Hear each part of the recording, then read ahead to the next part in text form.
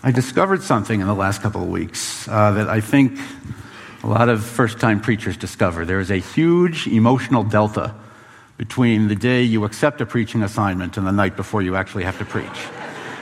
So last night, as I was praying for the Lord to end my life then and there, he told me something, and it was actually very heartwarming. He reminded me that for the last 10 years or more, I've been sitting under some pretty good preaching, and that osmosis is one of his natural laws, so we're going to let that work this morning. This morning I want to look at a sliver of Scripture that you might find somewhat brutal. The larger context between the interaction between Jael and Sisera is the book of Judges, and that's that circular narrative in the Old Testament where Israel gives in to sinful selfishness and willfulness. They are disciplined by God through the oppression of tyrants and enemies. Eventually, they can't take it anymore. They cry uncle, and under the leadership of a judge, they repent. They then go ahead and gain victory over their enemies, and then they enjoy a season of peace and prosperity, only to eventually give in again and enjoy another fling with rebellion. When Jael does business with Sisera, Israel is being judged by the prophet Deborah, and it's facing the Canaanite army of King Jabin. It is as lethal a fighting force as the people of God had ever encountered. And needless to say that there were a lot of Hebrew knees knocking at the prospect of having to go at it with Jabin's army, especially those troops under the command of Sisera. Sisera was Jabin's top military man, and he had formed an artillery of iron chariots. And as they had before and would again, Israel cowered in the face of a superior military force until Deborah summoned this nation to battle. Judges 4, which we will read momentarily, it recounts this confrontation.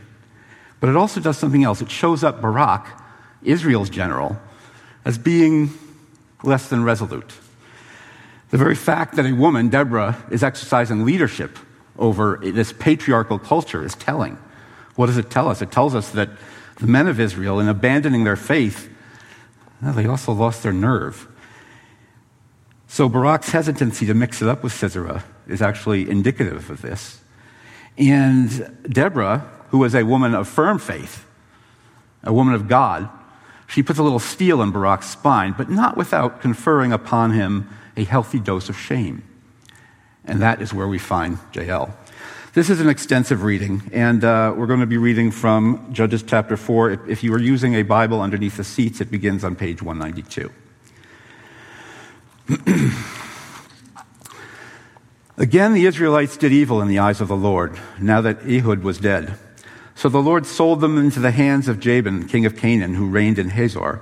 Sisera, the commander of his army, was based in Harosheth Hagoyim. Because he had 900 chariots fitted with iron and had cruelly oppressed the Israelites for 20 years, they cried to the Lord for help. Now Deborah, a prophet, the wife of Lapidoth, was leading Israel at that time. She held court under the palm of Deborah between Ramah and Bethel in the hill country of Ephraim. And the Israelites went up to her to have their disputes decided. She sent for Barak, son of Abinoam, from Kedesh in Naphtali, and said to him, "The Lord, the God of Israel, commands you, go, take with you 10,000 men of Naphtali and Zebulun, and lead them up to Mount Tabor. I will lead Sisera, the commander of Jabin's army, with his chariots and his troops, to the Kishon River, and give him into your hands." Barak said to her, "If you go with me, I will go, but if you don't go with me, I won't go." "Certainly I will go with you," said Deborah. "But because of the course you are taking, the honor will not be yours, for the Lord will deliver Sisera into the hands of a woman." So Deborah went with Barak to Kadesh. There Barak summoned Zebulun and Naphtali, and 10,000 men went up under his command. Deborah also went with him. Now Heber, the Kenite, had left the other Kenites, the descendants of Hobab, Moses' brother-in-law, and pitched his tent by the great tree in Zaanannim, near Kadesh. When they told Sisera that Barak, son of Abinoam, had gone up to the Mount Tabor, Sisera summoned from Harosheth Hagoyim to the Kishon River all his men and his 900 chariots fitted with iron. Then Deborah said to Barak, "Go, this is the day the Lord has given Sisera into your hands. Has not the Lord gone ahead of you?" So Barak went down Mount Tabor with 10,000 men following him. At Barak's advance, the Lord routed Sisera and all his chariots and army by the sword, and Sisera got down from his chariot and fled on foot. Barak pursued the chariots and army as far as Harosheth Hagoyim, and all Sisera's troops fell by the sword. Not a man was left. Sisera, meanwhile, fled on foot to the tent of Jael, the wife of Heber the Kenite, because there was an alliance between Jabin, king of Hazor, and the family of Heber the Kenite. Jael went out to meet Sisera and said to him, "Come, my lord, come right in. Don't be afraid." So he entered her tent, and she covered him with a blanket. "I'm thirsty," he said. "Please give me some water." She opened up a skin of milk, gave him a drink, and covered him up. "Stand in the doorway of the tent," he told her. "If someone comes by and asks you, 'Is anyone there?' say no." But Jael, Heber's wife, picked up a tent peg and a hammer and went quietly to him while he lay fast asleep, exhausted. She drove the peg through his temple into the ground, and he died. Just then, Barak came by in pursuit of Sisera, and Jael went out to meet him. "Come," she said, "I will show you the man you're looking for." So he went with her, and there lay Sisera with the tent peg through his temple, dead.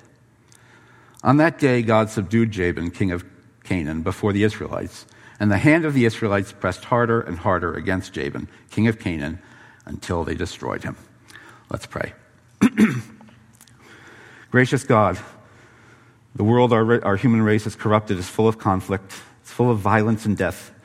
As your people, we seek to follow your example and draw out peace from where there is hostility, health from where there is disease, liberation from where there is bondage. May your Spirit enable us to live and act redemptively as we advance the kingdom of our Lord and of your Christ.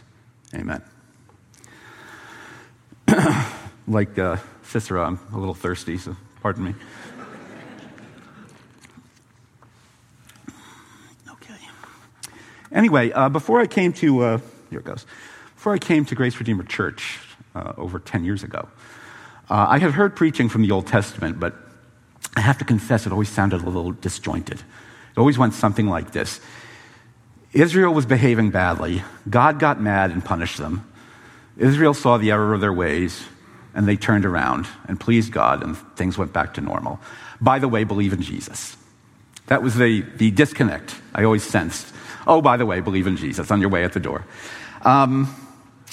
It wasn't until I came to Grace Redeemer, I heard Peter preach on Jacob in 2008. I don't remember whether it was a series or a single sermon, but it wasn't until then that I realized and appreciated the organic unity that is the Word of God. Israel's triumphs and tragedies are instructive for us. They show in fierce battles and catastrophic supernatural events the stark difference between faith and faithfulness. They give us an earthbound physical depiction of the spiritual warfare that those of us in Christ are called to fight. Peter tells the Corinthians, for example, that Israel's wilderness sufferings and hardships, those were for our edification. He says, "Now these things occurred as examples to keep us from setting our hearts on evil things as they did." It was for our benefit. I want to make a suggestion before I continue. If you're not a believer and you hear me say spiritual warfare and you roll your eyes, keep a couple of things in mind. I'd ask you to consider what you do believe. Consider those convictions that you do hold true. If you believe that, if you despise injustice and want to see social inequities corrected, if you hate bullies and root for the little guy, if you believe we owe something to those less fortunate, then you'll admit to something. You'll admit to that there are certain universal principles that govern everyone. And so you'll admit that there are also people that do not conform to those principles, and you'll admit to a conflict in this world that we live in between good and evil and right and wrong. And I just ask you to keep that concession in mind, because the warfare I talk about is not against a little troll with horns and a tail. It is serious, existential, and eternal, with eternal consequences. So bear that in mind as you listen to this. If you are a believer, if you are one of my brothers and sisters in Christ, I will confess that I, as many of you do, shrink from this whole matter of spiritual warfare. And I do so for three reasons. Number one, it seems bizarre and alien. It seems like this is Christian jihad, or this is a Christian sanitized version of voodoo. You might think of spiritual warfare as loud rebukes, and emotional condemnations. You might think of violent exorcisms and people foaming at the mouth and struggling. Well, those things will happen. But let's be honest. There are huge investments of time and energy for a fallen angel. Most of us in this sanctuary have fallen prey to the enemy from time to time, but it's usually from his subtlety, not from his menace. Secondly, it actually seems dangerous to tangle with a powerful being like Satan, right? And in fact, it is. Acts 19 tells us of a story where the sons of a Jewish high priest try to expel an evil spirit. And what happens? They get their clocks cleaned. And they're severely injured and humiliated. And it bears noting, though, that these sons, the 7 sons of Sceva, were not in Christ. They were simply dropping his name. He was a friend of a friend. There's a difference here. Those of us in Christ are much stronger positionally than those who just use his name as a battering ram. Third, warfare, the whole idea of warfare just seems to fly in the face of peace. Wasn't Jesus the Prince of Peace? Isn't he? What did our resurrected Savior say to his disciples? Peace be with you. We find peace in Christ. Why disturb it? Far from disturbing the peace, though, that the Lord confers upon us. Waging war against the enemy protects and confirms that peace. Why? Because when we wage war against the enemy, we are at the center of his will. We are doing what he wants us to do. Why did Jesus come after all? 1 John 3:8 tells us, the one who does what is sinful is of the devil, because the devil has been sinning from the beginning. The reason the Son of God appeared was to destroy the devil's work. Don't fear spiritual warfare, brothers and sisters. Embrace it. Not for the sake of your own soul. That's secure. Do it for the sake of the lost. As Deborah and Barak and Jael secured peace for Israel, albeit temporarily, so Jesus does for us for eternity. Peace that's beyond our understanding from him who overcomes the world. That said, how does Jael serve as a model to us, good soldiers of Christ, this side of the resurrection? Our warfare is different from hers, no? Let's look at what does Ephesians 6 have to say? You thought you'd escape Ephesians this week, didn't you? For our struggle is not against flesh and blood, but against the rulers, against the authorities, against the powers of this dark world, and against the spiritual forces of evil in the heavenly realms. Wow. Well, that begs the question, what does the woman with the mallet and the tent peg have to do with our own conflict with evil? To some, Jael is the Lara Croft of Scripture. If you're a little bit older, maybe she's one of Charlie's Angels, or even Batgirl. She is a can-do, action-oriented femme fatale. In fact, Judges 4 is so spare of detail that we can almost define Jael however we want to. What we do know is that her husband was a Kenite and that the Kenites were the clan of Jethro, Moses' father-in-law. So there were solid relational and social ties with Israel, and if you want to explore those, you can look at chapters like Exodus 18 and Numbers 10 to discover their shared history. Yet we also know that her people were nominally at peace with Sisera.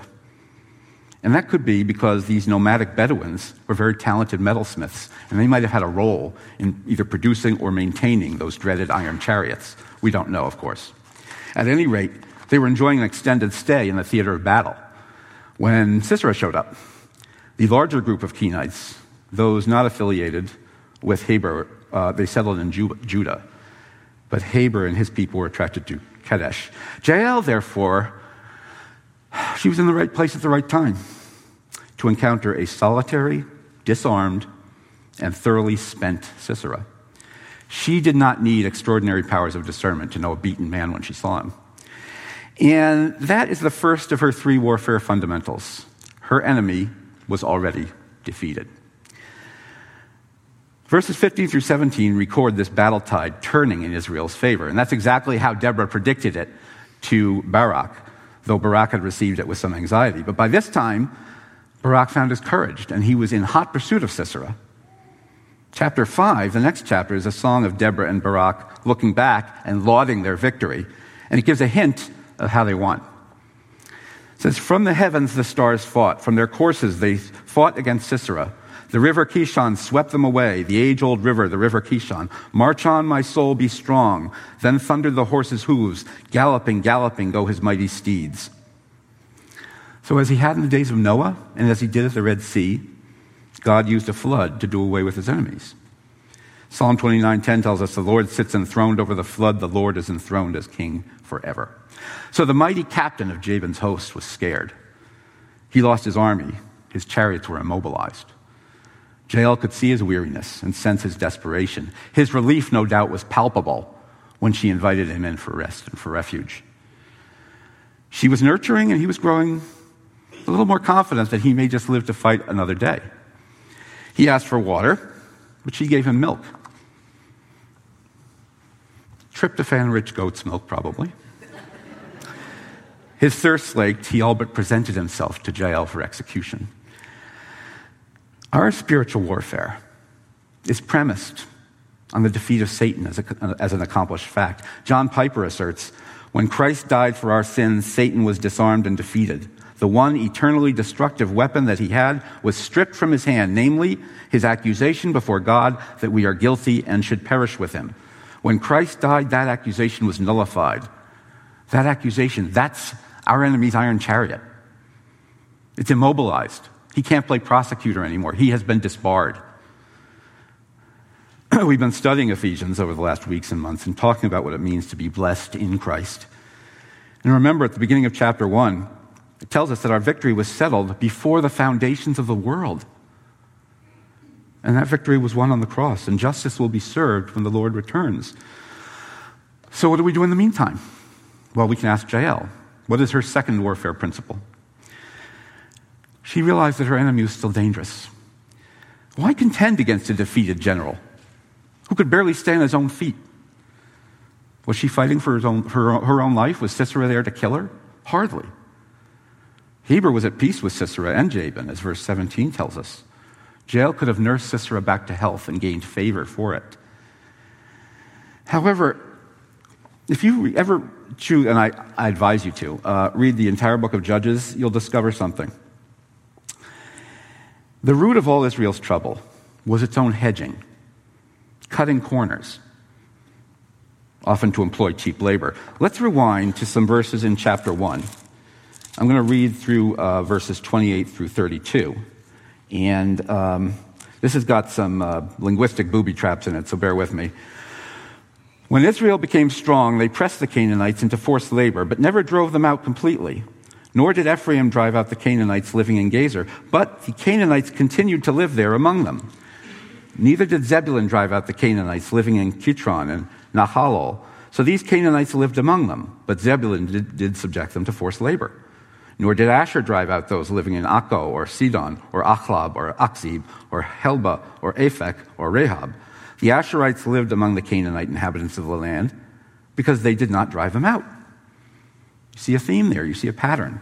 Well, look, we're all guilty of hedging in areas large and small, right? No, doctor, I didn't take all the antibiotics because I was feeling better on the third day. This is what we do. We don't follow the course through because we're focusing on our own feelings. God wanted the land purified, yet Israel contented herself with taming it. And in the end, they didn't even do that, because instead, they were enticed by and then subjected to the detestable practices of the Canaanites that God hated so much. They'd have to cry uncle again and again for God to liberate them. You know, it makes me think of Luke chapter 9, verse 51, when Jesus began the journey toward his ultimate passion. It says, as the time approached for him to be taken up to heaven, Jesus resolutely set out for Jerusalem. Resolutely set out for Jerusalem. He went. What if he decided to hedge? What if he decided, look, I've spent the last 3 years preaching, teaching, healing, delivering, ministering. I had no place to lay my head. I had no place to be comfortable. I think I've paid my dues. Where would we be if Jesus hedged? Well, back to chapter 4. Jael's killing of Sisera was a rebuke to Barak, and it was by extension to the men of Israel. It went further than that, though. It was a rebuke to Israel herself. for not finishing the task with which the Lord their God entrusted them. They were content with what they won, even though their mission remained unaccomplished. So when Jael saw that Sisera was down, she did something different. She nevertheless saw trouble and determined to take him out. No hedging, no half measures. This woman, Jael, crushed his head. She crushed his head as the offspring of the woman in Genesis 3:15 would do to the serpent. Genesis 3:15 reads, "And I will put enmity between you and the woman, and between your offspring and hers.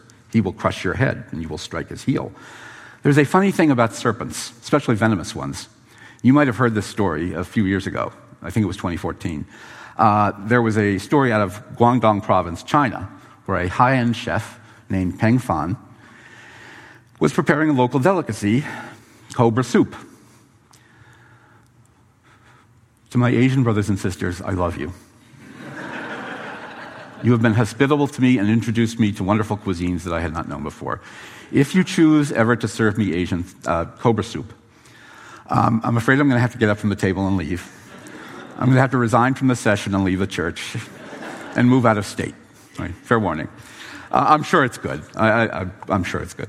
Anyway, after severing the head from the body, the chef, Peng Fan, began dicing up the snake when, out of the blue, the cobra's head struck and bit Mr. Peng, injecting its still toxic venom, killing the chef within minutes.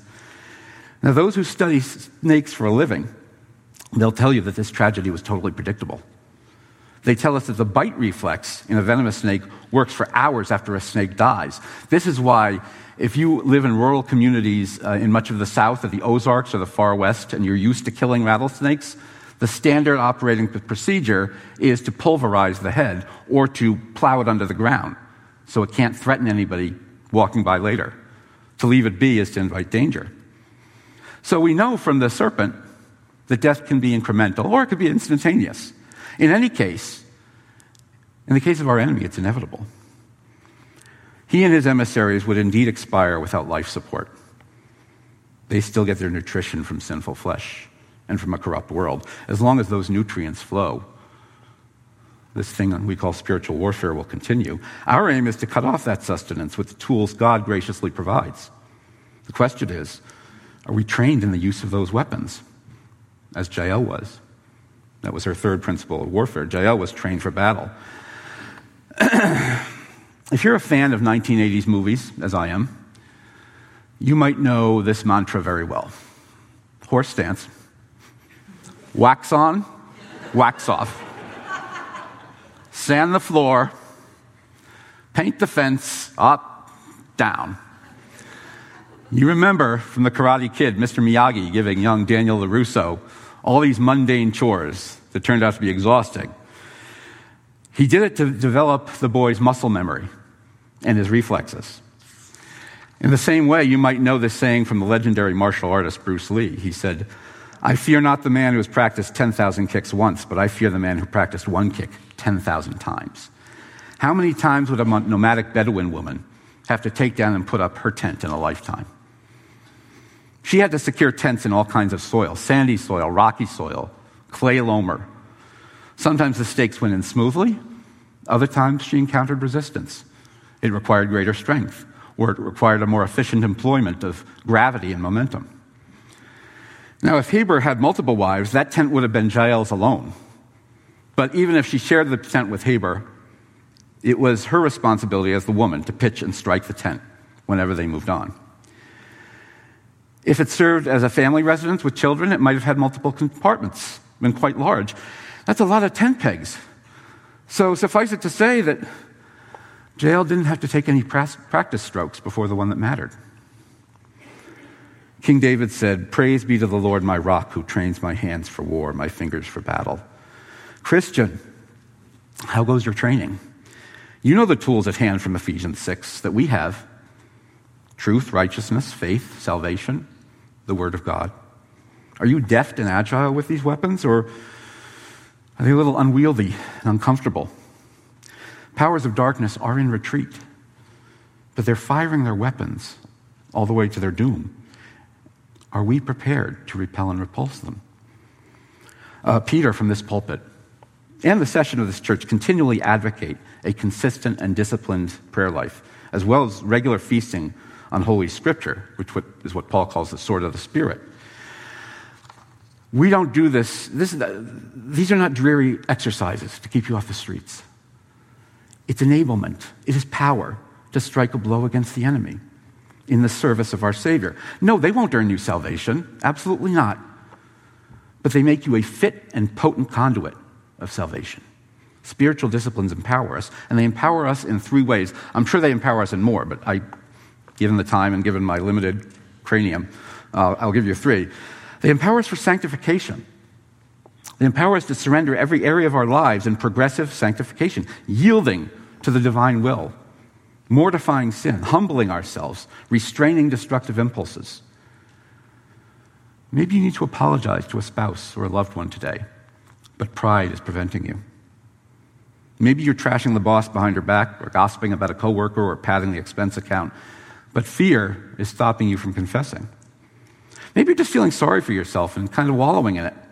Or maybe it's time for counseling and you're sort of dreading making that phone call. See, without ongoing contact with our Lord and with His Word, you'll remain in those gripping emotions which are from the evil one. And you'll make no progress toward reconciliation or healing. Intercession is another area where spiritual disciplines can help us. They help us to intercede with the love of Christ to those who need it. Maybe they're inside this fellowship, or maybe they're on the outside, at work or at home or at school. Lending an ear to somebody, running errands, bringing a meal, especially praying on behalf of the sick and the hurting. They're all effective assaults on the spiritual forces of wickedness that feed on isolation and self-absorption. Finally, it enables us to worship in spirit and truth. Brothers and sisters, God is eager for you to understand your inheritance in Jesus Christ. He is the executor, and we're the beneficiaries. It's Satan's desire that our understanding of our reward remains shallow and ineffective. Worship, whether corporate or individual, is so much sweeter when we gain insight and knowledge about our undeserved favor as adopted sons and daughters of God. It's also that much more binding on the enemy. The Apostle John the Revelator saw a vision of the defeat of Satan. He said in Revelation chapter 12, verse 11, "They triumphed over him by the blood of the Lamb and by the word of their testimony. They did not love their lives so much as to shrink from death." In Christ, we have at hand just what we need to capture the spiritual ground that He already won for us. The question for us is, do we love our lives so much, as Israel did during the time of the Judges, that we will allow the enemy to share that ground? Will we hedge and leave him there to wreak havoc, robbing us of joy and diminishing our effectiveness as ambassadors? Or will we fight like Jael until the final stronghold is conquered? I mentioned that there is not a lot of detail in this chapter 4 of Judges. And so whenever there isn't, I tend in my mind to fill in the empty spaces. And I imagine after Jael had everything cleaned up, Heber came home for dinner. And recognizing the closeness of the Kenites to the Israelites, I imagine the conversation goes something like this. "So, Jael, what happened today?" "What happened?" he asks. "What happens any day?" "Look, all I want to know is all you want to know. For 15 years of marriage, I barely get a grunt out of you. Now you're the inquiring blacksmith." "It's a simple question, Jael. Do me a favor, Heber. Let's go back to the old arrangement. I ask the questions, you grunt, and we eat. It worked for us for 15 years, and now he's suddenly the great conversationalist. Oh, I need a wife like this, like I need a hole in the head." Well, even though we don't know a lot about her, Jael was definitely instrumental in the deliverance of Israel. I want to end by looking at that victory song in chapter 5 again. Deborah and Barak gave Jael her due. They gave her her due, and then some. Verses 26 and 27 read, "Her hand reached for the tent peg, her right hand for the workman's hammer. She struck Sisera. She crushed his head. She shattered and pierced his temple. At her feet he sank. He fell. There he lay. At her feet he sank. He fell. Where he sank, there he fell. Dead." Not to put too fine a point on it. Is it me, or didn't chapter 4 tell us that Jael did the deed while he was sleeping deeply? Yet she's memorialized in this chapter as one who went toe-to-toe with this powerful man and brought him down. She was immortalized beyond what her life merited, beyond what her works merited. Well, our precious Lord Jesus does that with us. He suffered his own life to be taken so we likewise will be exalted above and beyond our deserving. He's well worth contending for. Not for the sake of our souls. Again, he won that war for us on the cross. It is for the sake of the world that we must fight like Jael. Let's pray.